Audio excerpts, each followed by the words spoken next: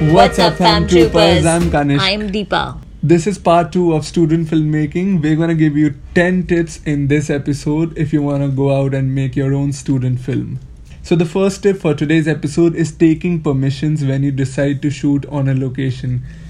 So, my advice would be that anyone, wherever you are shooting, always take written permissions to shoot your scenes. Also, putting up a crew is very important, and you always want the crew to stick together. You don't want someone to bail out in the middle of the movie, because it takes a lot of commitment and effort on part of everyone, and it's unfair for the rest of the crew if someone bails out on your team. So make sure that if you feel that someone is not 100% on board, you keep that person out, because it's a big commitment to be part of a film. Also, to have that discipline in terms of timing is very important, because remember, it's not just you alone who is showing up on a location to shoot. Keep an account of all the traffic situations, how much time it will take for you to travel from locations, from your house to your set, everything. Keep that planned in advance. You don't want to delay anyone else because you could not plan your time schedule. Also, another question I want to take to you, Deepa, is casting for a student film. How important is casting? Because when we're making a student film, we don't have access to the top line of actors, we don't have access to professional actors. So how do we go about casting the right people? I think it's very, very important to have proper casting. It's very important for you to demarcate your roles and have actors who are, genuine, who look believable as the characters they are playing, who look authentic. And when they say their dialogues, it doesn't immediately throw you off as an audience. It makes you believe in these characters. And also, you don't have to ask your actors to be overtly sad or overtly happy in the scene. It should look natural on them. And if you are able to carry out all of this in proper rehearsals, I think you can make a film with the right kind of casting. And then it would really mean that you have done your casting right. Wonderful. And on the writing bit, when we're writing dialogues, students sometimes find it really difficult to write long dialogues or short dialogues. Keeping the length in the proper limit. You don't want it to be too long and you don't want it to be too short. How do you do that? I think it's very important for the script writer to write the dialogues for the visual screen and for the story that he's writing. The characters shouldn't tell each other what the audience can already see. Sometimes you'll have those kind of conversations between characters that, oh, I'm going to go to my college and are you coming there? And you can exactly see that they are on their way to the class, and that dialogue is completely unnecessary, doesn't have to be there. Instead, you can replace it with just actions of them rushing to the class. So those kind of things you have to keep in mind, where you can avoid dialogues as well. But when you're writing dialogues, make sure that you are writing what is really required and not exactly going overboard with it.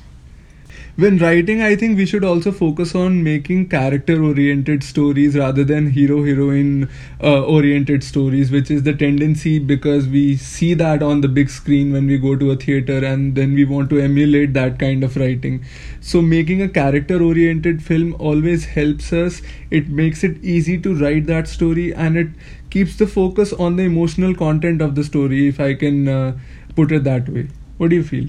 Yes, emotional content is very, very important, because that really drives the audience and it makes them remember your story. So you need to have some emotional dialogues, some emotional scenes in your film. Those can be the highlight of your movie, which you can probably use in your promotional or in your teasers later on. Perfect.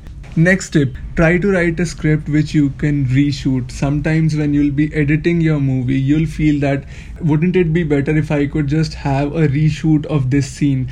And if you plan your script in a very complicated manner, if your scenes are too complicated or they require a lot of resources and a lot of actors, you won't be able to do that.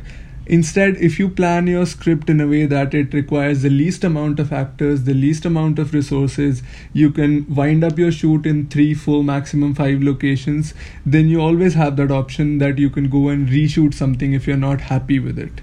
Next tip, your script needs to have a rhythm and a flow to it. Now that you will have to learn writing a rhythm and a flow, and you have to focus your energies on the plot. Always make sure that you don't go back and forth, that your story is moving forward continuously. That is how you will maintain a flow in your story. And by maintaining a rhythm, you always want to have some points which are heightened pieces of action. You don't want your story to be at a constant pace, at a constant energy level. You want some moments to stand out, and that is what creates the rhythm. Between exciting bits, you want some standout moments, and that you have to put in writing. Tip 9 is setting the script timing. Now, as a general rule, one page equals 1 minute of screen time. It can vary to some degree, but that is the general rule that we follow. So, when we're writing for a festival, say for a student festival, if the time limit is 15 minutes, we know that our script should be 15 to 20 pages long and not more than that. So, that is a way we can manage how we write and how we plan our movie. The film has to have some nuance to it. It should be something that the audience can stay connected to. And by connecting to the audience, you want them to be emotionally invested with your character. You want them to care about your character. You want them rooting for your character, to the point that if your character goes through a tough time, you want your audience to be crying tears. That is how you want your movie to turn out. And that only happens when you put some thought into the nuance and the emotion of the story, and you build these moments, you build those elements in your story which the audience can relate with. If they can feel an emotion that the character is feeling, then you have succeeded in that. So I just want to add one small bit to the 10th tip, which is our last tip for this episode. You have to show the rough cut of your movie to someone who has no idea about your film and get their honest feedback. Now, this honest feedback will really help you in a lot of ways. Number one, it will give you a clear idea of how the audience is going to receive your movie, and it's also going to help you that once your rough cut is shown to a particular set of people, you can always go back and re-edit some scenes considering the kind of feedback that you have got. For once and for all, before you show it to the final audience, it's very important for you to make sure to have an honest feedback.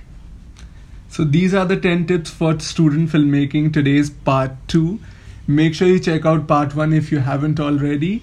We put out all our updates on Instagram. Go check out our Instagram handle. It's Filmmakers Live. And check out tomorrow's episode. We are talking about how you should shoot an interview. Until next time, it's me, Deepa. It's me, Kanishk.